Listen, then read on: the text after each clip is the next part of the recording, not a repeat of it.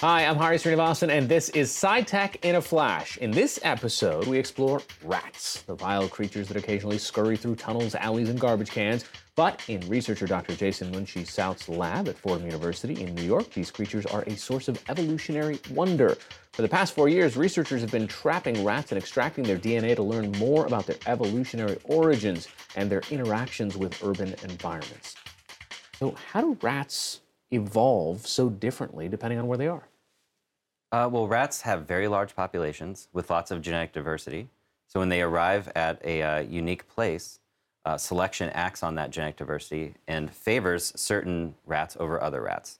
And so rats that can use, say, a novel food source or avoid poison or become resistant to poison leave more descendants. And so over time, you see that trait spreading in that local population. So, could a rat in one city physically be different than another city just based on its environment? Meaning, like, is one more agile than another?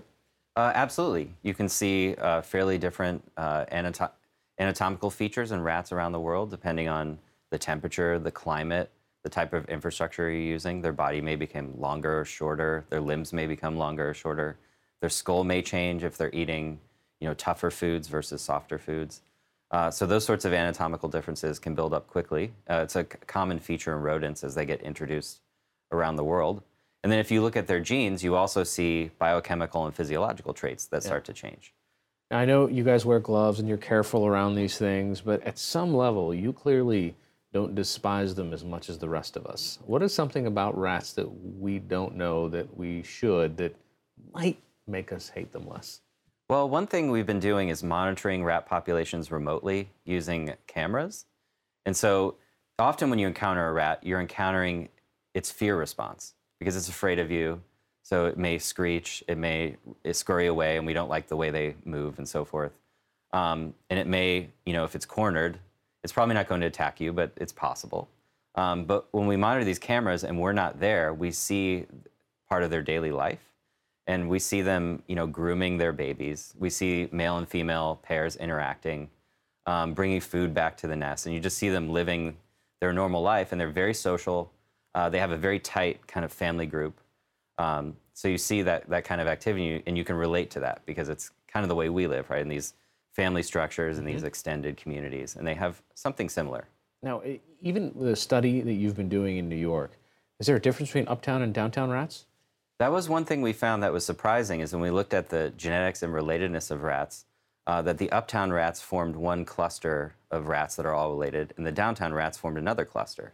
And there was this break in Midtown Manhattan that we think is due to Midtown not being good rat habitat. It tends to be cleaner, the buildings are well maintained, there isn't as much trash from residential buildings and restaurants on the street, and so there aren't as many rats. They're controlled there. And so the rats don't cross that area very much.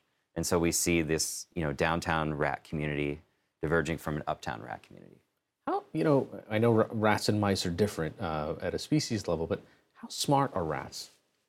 Rats are fairly intelligent. Rats have been introduced all over the world where they're new food sources they've never consumed. There's different types of places they've never encountered, underground infrastructure, subways, and so forth.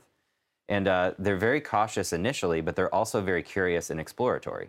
So after, monitoring an area for a while, they will start to explore it and start to use new resources very quickly. And that's part of the key to their success. And humans have done that as well. We spread all over the world and we're in every kind of habitat. Rats have basically done the same thing with our help moving around. And they're very clever in terms of finding new food sources and places to live. What's the best way a city can tackle a rat population? The best thing actually is to address the human population, and particularly in how a city controls its garbage.